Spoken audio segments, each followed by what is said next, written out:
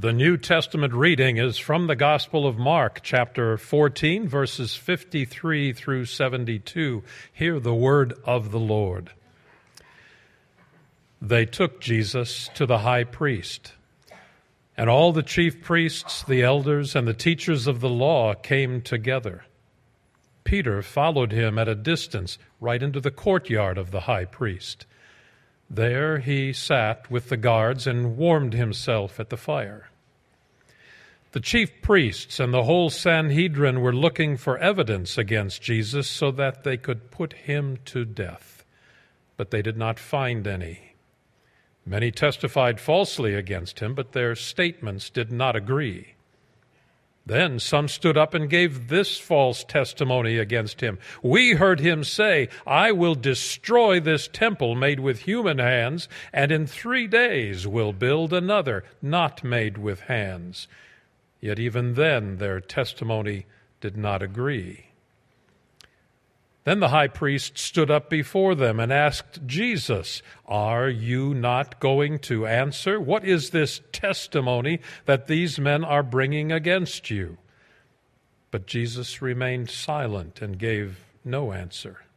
Again, the high priest asked him, "Are you the Messiah, the Son of the Blessed One?" "I am," said Jesus.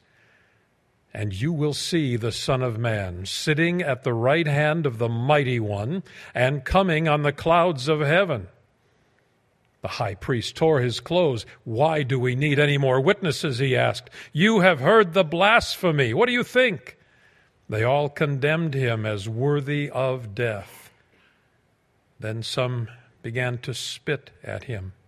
They blindfolded him, struck him with their fists, and said, "Prophesy." And the guards took him and beat him. While Peter was below in the courtyard, one of the servant girls of the high priest came by. When she saw Peter warming himself, she looked closely at him. "You also were with that Nazarene, Jesus," she said. But he denied it. "I don't know or understand what you're talking about," he said, and went out into the entryway. When the servant girl saw him there, she said again to those standing around, "This fellow is one of them." Again, he denied it. After a little while, those standing near said to Peter, "Surely you are one of them, for you are a Galilean." He began to call down curses, and he swore to them, "I don't know this man you're talking about." Immediately, the rooster crowed the second time. Then Peter remembered the word Jesus had spoken to him. "Before the rooster crows twice, you will disown me 3 times." And he broke down and wept. This is God's word. Thanks be to God. Let's pray, church. Father, we commit this passage of Scripture to you, Lord. It is sobering and it's hard. And we long to learn from it, Lord, and to see you, by your Spirit, hit right where each one of us need. Custom made to our own hearts, our own denials, our own need for grace. And Father, for you to be that exact with the people in this room, Lord, it can't be my words, but your words, and not my thoughts, but your thoughts. We pray it in Christ's name. Amen. Amen. All right, the BFG. How many of you guys have seen the movie The BFG? Came out a couple of years ago. Roald Dahl book. Okay. There's this. The main character is a big, friendly giant, BFG. That's, I guess, his name. And his job is to collect dreams. So he collects. The dreams are pictured in they're in these jars here. You see, the dreams are pictured as these pleasant, soft, kind of playful lights, and he captures these dreams, and then he'll implant them into kids' heads at night when they sleep, and he'll label the jars. He also catches these nightmares. They're pictured as these cancerous, red, spindly kind of glow things. You see that in the bottom right corner. The worst of them he calls trogglhumpers. He has a lot of interesting words that he uses throughout the movie, but that's one. And when he catches a dream, or a trogglehumper. He puts it in one of these jars, and then he puts a label on it, and he writes. The label is kind of the theme or the plot of the dream. So he might write on it, helping the president and impressing my dad at the same time, or I'm flying, or kittens, or something like that, right? He'll write that on there. But there's a point at which the BFG needs to wage war against 9 other giants. These are much bigger than he is. They're much more evil. They eat children. Really wonderful children's movie. And long story short, he has to mount the worst possible attack on them so that, and this is honestly where the movie lost me, so that the Queen of England can send in some helicopters and whisk them off to some island. If you understand that part of the movie, please explain it to me later. But kind of lost me there. But he has to conjure the worst possible attack to kind of debilitate them so that the Queen can come in and save the day, right? And the label on the bottle of the worst nightmare, the strongest trogglehumper, right? The most powerful attack that the BFG can muster, the label says this: look at what you has done, and there be no forgiveness. That is the worst attack on a giant or on a human soul. Look at what you has done, and there be no forgiveness. Guys, in each one of us, I am confident there is a dark moment that if we had to spend a couple hours just lined up and we'd each walk up on stage, stand at this podium and share our dark moment, it would be the last we would ever see of you. You'd never come back. Because it's hard enough for you to face that moment yourself, let alone to admit it to other people, right?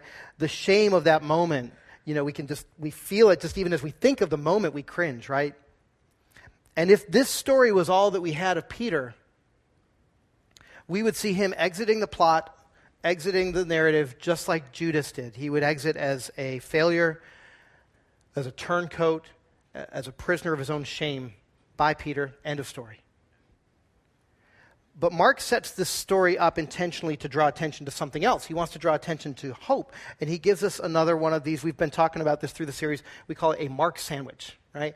A Mark sandwich is where it's a technique that Mark uses, a literary technique, where he'll take a story and he'll insert another story right into the middle of that story. And the story in the middle helps you understand better what's happening on either end of it, right? In other words, as Charles McKnight said a couple weeks ago, it's what's in the middle that defines what the sandwich is, right? The bread, we understand better what it is. When we understand what's in the middle, we understand what kind of sandwich it is. So in verse 54, we see Peter by the fire. And we can come back to him in verse 66 and find out what happened at the fire. But in between, what we're meant to see is that the story in the middle is big enough for Peter's failure. The story in the middle, Jesus' story, is big enough for Peter's failure. So we want to look at the center story of Jesus' trial. Then we're going to look at the bread. We'll look at Peter's story. But then I want to make sure that we look at how Peter would have interpreted his story in light of that middle story. And so by way of an outline, let's do this. We'll call it grace under pressure, failure under pressure, and then failure under grace. And where we see grace under pressure is in Jesus in this story at his trial. And I use the term trial very loosely. The events recorded here are so out of protocol that there are those who have said that this couldn't even be considered a trial. Jesus is brought before the Sanhedrin. This is the powerful Jewish council. It's 70 men, mostly Pharisees and Sadducees, plus the high priest, and they have lots of authority. They have full authority in Israel over religious law.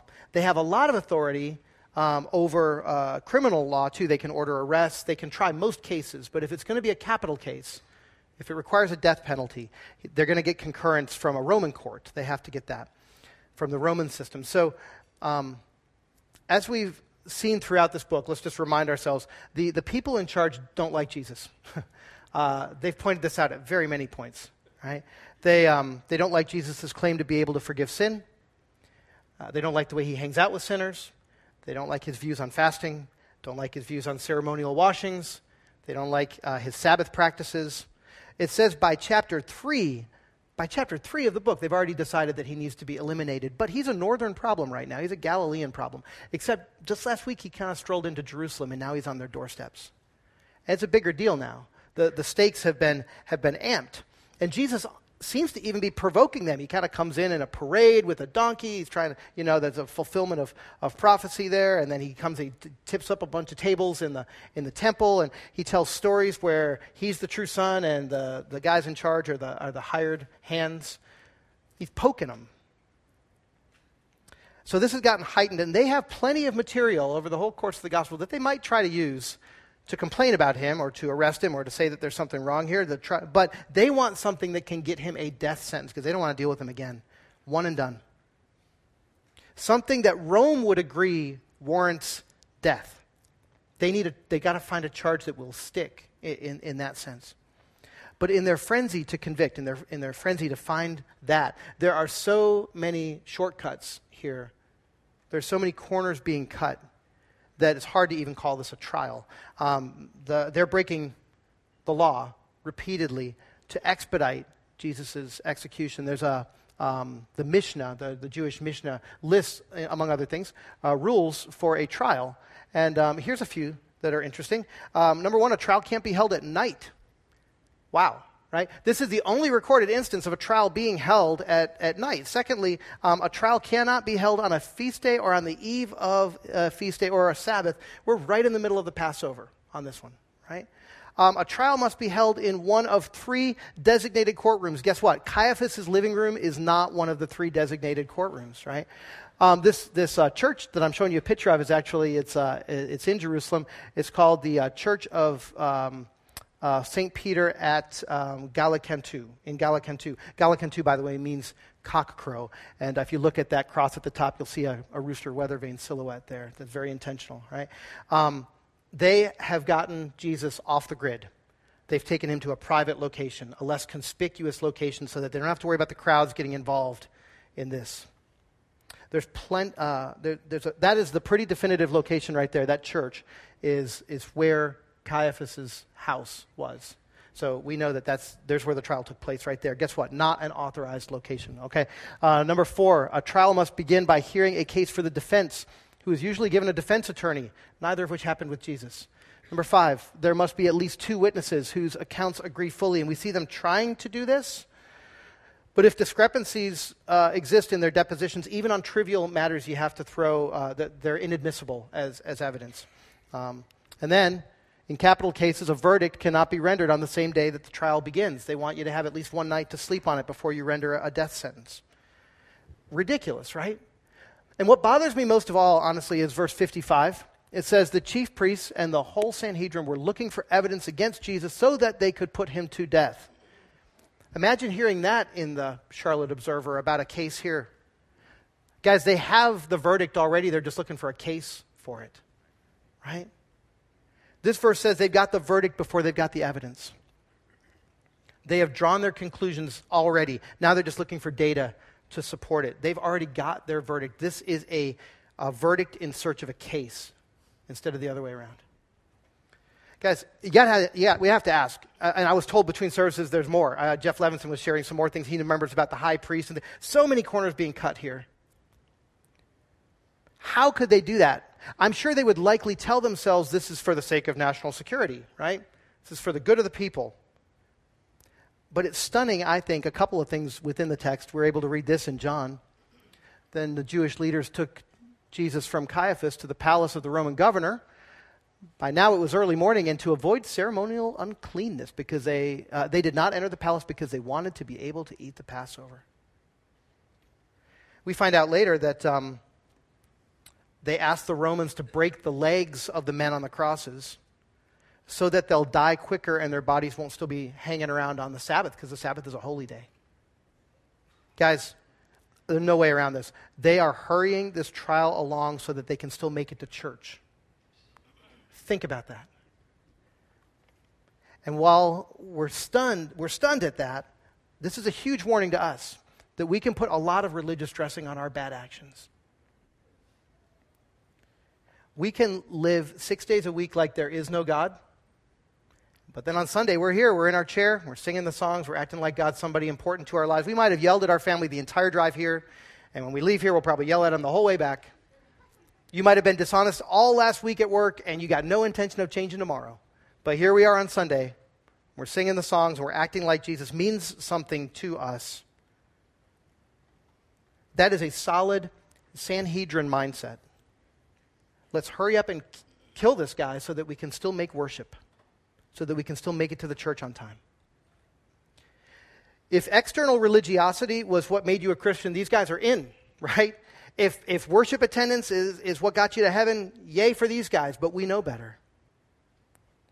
So they're looking for a charge that they can hang a death sentence on, and they almost get him on this comment about the temple. There's a couple of guys that are trying to remember what he said about the temple, but even then it's wrong. They've misquoted him. This is what he said in John 2. He said, "Destroy the temple, and I will raise it again in 3 days." He didn't say that he was going to tear down the temple. Rome's going to do that in about 37 years. But this might be the equivalent of saying bomb on an airplane, right? You have to take it as a credible threat. Maybe he poses a threat to a national landmark, which is illegal in the entire Greco-Roman world at that time. But even then, these two witnesses, they can't get their facts straight, which makes sense because they're both wrong, right? And Jesus never says, it's interesting, he never says, "Hey, guys, you're misquoting me. That's not what I said. You know what I said was, check out John 2:19. That's what I said," right? He doesn't defend himself. I also think about this. That he could have said, "Guys, it is cute how you are all trying to figure out, how to frame me with something, and I'm just enjoying listening in. Y'all just keep talking. I'll just be right over here, just, smiling, because nothing is sticking," right? But he doesn't do that, and in fact, instead, he gives them what they want, because they can't figure it out. He says, "You want a charge against me? I will give you a charge. I will reveal my true nature to you. You ask if I'm the Messiah? Here's my answer. I am. And you will see the Son of Man sitting at the right hand of the Mighty One and coming on the clouds of heaven." Guys, he's drawing from two places there. Psalm 110, verse 1, and Daniel 7:13. You can look those up later on your own, but what you need to know is that both passages there paint the picture of a sovereign judge who has full authority and dominion and glory. Honestly, in that passage, the claim of messiahship is the least shocking thing that he said in that sentence. In fact, claiming to be the Messiah was not a capital offense. But he's claiming a lot more than that here. He's claiming that he is sitting beside God, that he is representing God, that he is from God, that he is God. That's what he's claiming here. What he's really claiming is, from those passages, he is the holy judge of all the earth.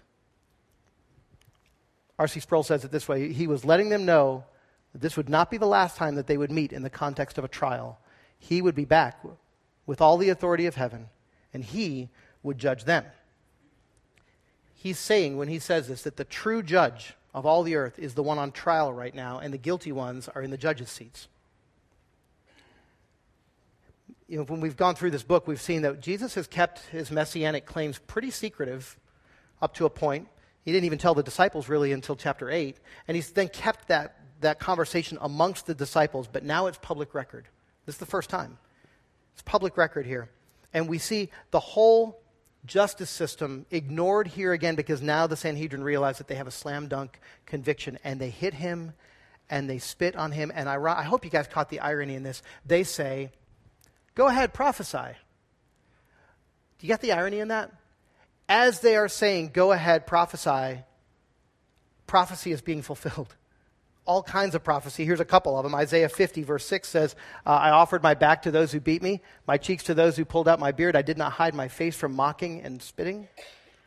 Mark 10, Jesus had just said, "The Son of Man will be delivered over to the chief priests and the teachers of the law. They will condemn him to death and will hand him over to the Gentiles who will mock him and spit on him, flog him, and kill him." I picture Jesus going, "You want me to prophesy? I already have. You're fulfilling it right now." And more amazing, Jesus' most recent prophecy is also coming true just around the corner, right? Right where Jesus is showing us grace under pressure, we see Peter exhibiting failure under pressure. We saw that Jesus has prophesied of Peter, "Peter, before the rooster crows twice, you're going to disown me 3 times. And that prophecy is coming true just right in the courtyard outside. The rooster is warming up in this scene, right? And the scene shifts back to Peter by the fire where we saw him back at the beginning of this passage. And he's on trial too. Remember, Jesus is on trial before the most important men in Israel, the chief the high priest, the Sanhedrin. Who is the presiding officer at Peter's trial? There it is. While Peter was below in the courtyard, one of the servant girls of the high priest came by. A servant girl. That's it. No power, no authority, no rank, no status. And when she thinks that she might recognize him, he is tripping all over himself to say, I have no idea what you're talking about. The second accusation is just like the first one, except she gathers more people, so the stakes are kind of raised a little bit more. And then by the third accusation, we're told that Peter says this. He began to call down curses, and he swore to them, I don't know this man you're talking about. It may mean here, among other things, that he's using crude language. Even worse, it might mean that he is saying a solemn oath, that he is saying, I swear in the name of God, by the gold of the temple, by the gift at the altar, I don't know this man that you're talking about. Whatever he said here, I don't know the fullness of it. We don't have it recorded here. It's maybe not for our ears. We would have winced when we heard this. We might have covered our kids' ears. We're witnessing. Peter's had some bad moments. This is Peter's worst moment. And when the cock crows, somewhere in the midst of just that heart-dropping feeling that I can imagine him going through, you can picture Peter hearing, look at what you has done, and there be no forgiveness. Right? How do you deny Christ? Because it's really easy for us to take shots at Peter here, right? What's it look like for you? Peter's Exhibit A, but to his credit, he made it this far, right? He made it further than the other guys. He made it as far as the fire. He's followed Jesus when the situation was convenient for him to do so. How do you deny him? We can get honest here. What's great is we can get honest about this. We're invited to get honest about this because Jesus' number one man absolutely tanked it. And maybe that gives us permission to be a lot more honest about our sin, about the way that we deny Christ. I love the way that a guy named James Edwards challenges us. He says, Peter's example is a warning to disciples, then and now, that faithful witness to Jesus is most important and most easily betrayed in simple and ordinary actions and words. So for a moment, let's just get honest about those moments. For starters, Peter thought that he wasn't capable of denying Christ. He was trusting in his own capacities. Where do you put more weight on your own moral performance or your own capacity or your own self-dependence? I think that the most dangerous sins to us are probably the ones that we don't think we're capable of committing. Peter didn't think he was capable of this one. Because in those moments, we're trying to live on our own resolve, we're trying to live on our own good intentions or our own promises, or our own vows, instead of trusting in Christ to be the strength behind those vows and those promises and those convictions. And so we deny Christ when we work under our own strength. We also deny him when we fear our own circumstances. We fear circumstances more than we fear him. Or when we choose to remain silent where we know that we probably should have spoken up. Or when we save aside that one sin that we just really don't want Jesus to deal with quite yet. Or when we're not willing to forgive as we've been forgiven. And I think, honestly, sometimes we can deny Christ simply, just like Peter, by just not wanting to stand out. Just wanting to keep a low profile. I cannonballed into a Peter moment in seminary. I'm in an Old Testament class, and we're going through the book of Esther. And what you need to know, this class has got about 90 people in it, and there's a balcony in the back of the classroom, and I'm sitting in the front row of the balcony, so I'm kind of got this, I can picture exactly where I was sitting when this happened, right? And the professor is making a point about the book of Esther that God is not explicitly mentioned in the book of Esther. I don't know if you know that of 66 books of the Bible, Esther is the only one where God's not mentioned as a main character. It's fun to read Esther because we see that God is throughout the entire thing, like his sovereign hand is behind the scenes, but he's not mentioned by name. And what's cool about that, the professor asks, why might that actually be more true to life for us? That God's not the voice in the story, but he's behind the scenes all over the place, right? So middle of the front row of the balcony, my hand goes up, and I answer the question, and I say, in most of the rest of the Bible, we see people actually interacting and hearing the voice of God, and that's not as common today. That's how I said it. That's not as common today. And the professor looks at me a little quizzically, and he said, not as common? He said, do you believe that people, Kevin, still hear the voice of God today? And I got to be honest, all eyes in the room at this point, like everybody, I'm looking down and they're all looking up at me. Like Rick Harper's down there, he's looking up at me, right? So Matt Brown's over here. Like every who's who of seminary students, and they're all staring at me. I'm sure all the eyes in the balcony behind me are also, I just feel like I'm smack in the center of the room, right? Here's the thing. Talk to me later if you want to hear the details of this one, but I'll just say this. Although I believe that we hear from God all the time in so many ways, that he communicates with us and he speaks to us. And I can even point to several times where where you just feel that heavy impression of God just really giving you exactly what you need in that moment and speaking to you. Guys, there was one time in my life, only one, where I could say, as best as I could describe it, I heard God's voice with my ears. It wasn't less than that, but it was more than that, but it wasn't less than that. I don't know how else to describe it than that. And for the record, it wasn't because I was at some higher plane of consciousness with the Lord. It was because I was a dumb college student who needed a 2x4 upside the head to get my attention, and that's what God did. But I didn't know in that seminary classroom moment here, as the second question is coming to me, I didn't know how to say all that, right? And people were kind of looking at me funny. And so I just said, it's not common. See, that's a safe answer. You don't want your friends to think that you've gone charismatic on them, so you just say, well, it's not that common, right? 2 questions, 2 answers. You following me so far? Third question, as the professor is still digging. He's just looking at me like, what are you trying to say? And he says, Kevin, have you heard the voice of God? And in front of 90 people, I said, no. Guys, immediately, I'm not kidding, my mind went immediately to this passage. I could hear the cock crow, right? 3 questions, 3 answers. I didn't hear anything the professor said for the rest of the class.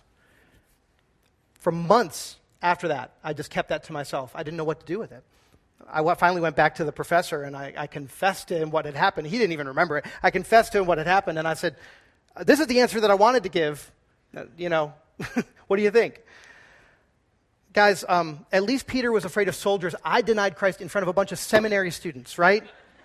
Like future church leaders. These are not threatening people, right? Peter was afraid, legitimately afraid of getting arrested, not wanting there to be 4 crosses the next day, right? It says in John that the guy whose ear Peter cut off, his cousin was around the fire. He was there, right? So Peter has legitimate reason to be scared. I was just scared of my own reputation. When Jesus is inconvenient to our reputation or our decisions or our pride or our self-direction or self-promotion or whatever it is, then those are the places where I think we need to remember the rooster. We need to hear the rooster. So 2 trials, 2 interrogations, right? One of them dies, but he finishes his mission. The other one, he escapes, but at the cost of his integrity. But we need to remember, as I said before, and let's just end here, that Mark intentionally put these 2 stories together to draw attention to something. He wants to encourage us to interpret the outer story in light of the inner story. He wants us to see failure under grace. Remember, we said throughout the series that Mark, the Gospel of Mark, is Peter's eyewitness account of the events of the Passion, the events of Christ's life, all of that, right? Mark interviewed Peter, hung out with Peter, traveled with Peter. He got the story from Peter. That means that not only does Mark want you to see how this story in the middle interprets Peter's failure, Peter wants you to see this. Peter the failure wants you to see how the story in the middle is big enough for his failure.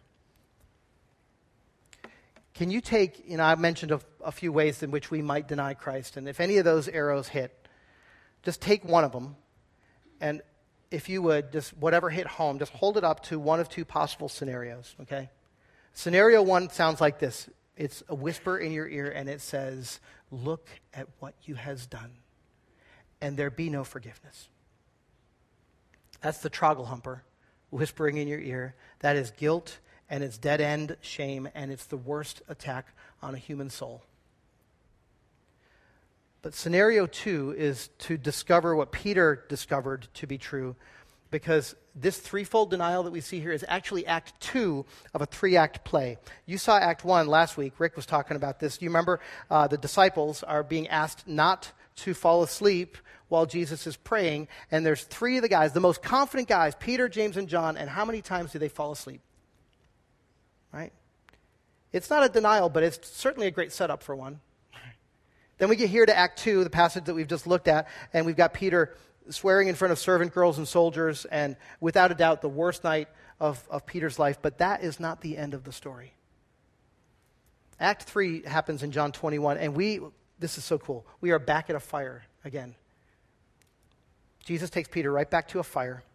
The disciples have just had breakfast around a fire with the risen Christ.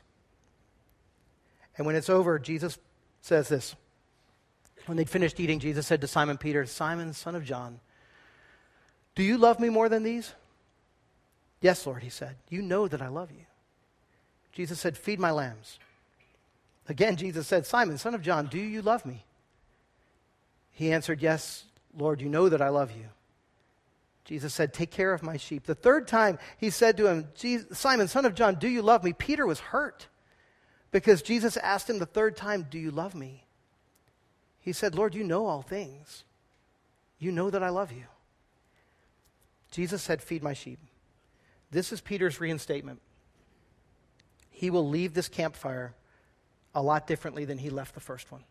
He will leave this campfire new and forgiven and whole.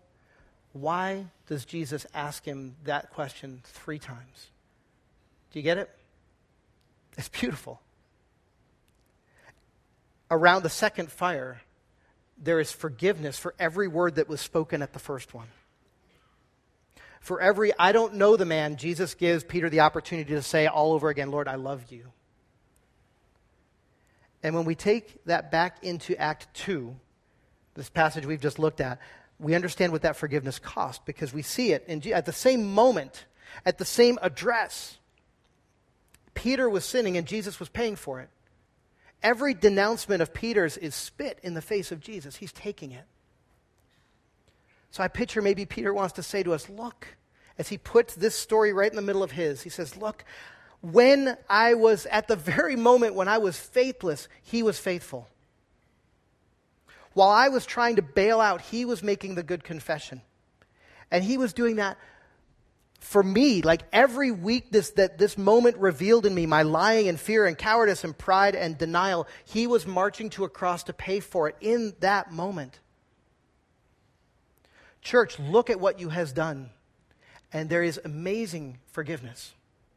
This, the sinless one, took your place. God sat in the dock for you. He sat in the seat of the judged. Instead of the judge, he took your place. He was treated like you deserved. And then that's amazing. He was treated like you deserved. So that now you can be treated like he deserves. Think about that for a moment as a believer. That you are treated as he deserves. That so allows us to get honest about our sin because we so believe in grace. And so we get to celebrate that around the table. There's a table moment for us again this morning. And I want you to think of it, if you could, this morning as this is a campfire. This is us around breakfast. This is us around a meal with a resurrected and forgiving Savior. This is a grace-filled meal. We get serious about our sin when we come here, right? We get serious about the places that we've denied him, the ways we've ignored him or minimized him or sinned against him. All sin is really denying Christ. I think David got it right when he said to the Lord, "Lord, against you and you only have I sinned." But we realize that as we confess our sin, that for every "I don't know the man," this is an opportunity for us to say all over again, "Lord, I love you. Lord, you know all things. You know that I love you." Let's pray. Father, you invite us to a meal, a foretaste of a feast. And we pray, Lord, that you would use these common things, bread and juice, to picture something extraordinary in us and to sign and to seal the covenant of grace that we find ourselves in by faith that's not of ourselves, but a gift from you. And so, Lord, here we are, not of our own capacity, but purely by your invitation. And we pray, Lord, that you would meet with us and give us the joy of deep forgiveness and the opportunity to say all over again, Lord, you know all things. We love you. And pray in Christ's name. Amen. So this is not a Presbyterian table. It's not Stonebridge's table. It's the Lord's table. That means that if you belong to Christ, you're invited to come and eat. What we mean by that is, do you understand that Jesus took your place so that you could take his? That he died for your sins so that you could be seen righteous, his righteousness. If that doesn't make sense, if that's not something you've ever done, then we would say, don't take these elements, because they're actually meant to be a picture of something. They're meant to be a picture of faith. They don't make faith. They picture faith that's already there. And so it would be kind of an empty exercise, but it's not empty if you take the moment instead to think about what this might mean for you to put your trust in Christ. That would be such a great way to savor this moment. Pass the elements by, but do your business with the Lord and talk to him about it. And at the end, if you've got some questions, you can talk to someone else and we can pray with you. But guys, it's a table for sinners. It's a table for broken people. It's a table for deniers. It's a table that we have the opportunity to come to him all over again and say, I'm yours. I love you, Lord. And so we encourage you to come. The way we're going to do this, when the ushers come forward, as we've done just a couple weeks ago, we're going to pass out the bread to take it as you're led, just as a personal reminder of what he's done for you individually. When we pass the cup out, will you hang on to that? We're going to do that together, a reminder that we're all proclaiming this as one, that we're part of something bigger than just the individual. On the night that Jesus was betrayed, he took bread, and having given thanks, he broke it, and he said, this is my body, which is broken for you. And do this in remembrance of me. And in the same manner, after supper, Jesus took the cup, and he said, this cup is the new covenant in my blood shed for many for the remission of sins. Do this as often as you drink it in remembrance of me. For as often as we eat of this bread, and we drink of this cup, we proclaim the Lord's death until he comes. Ushers, come forward.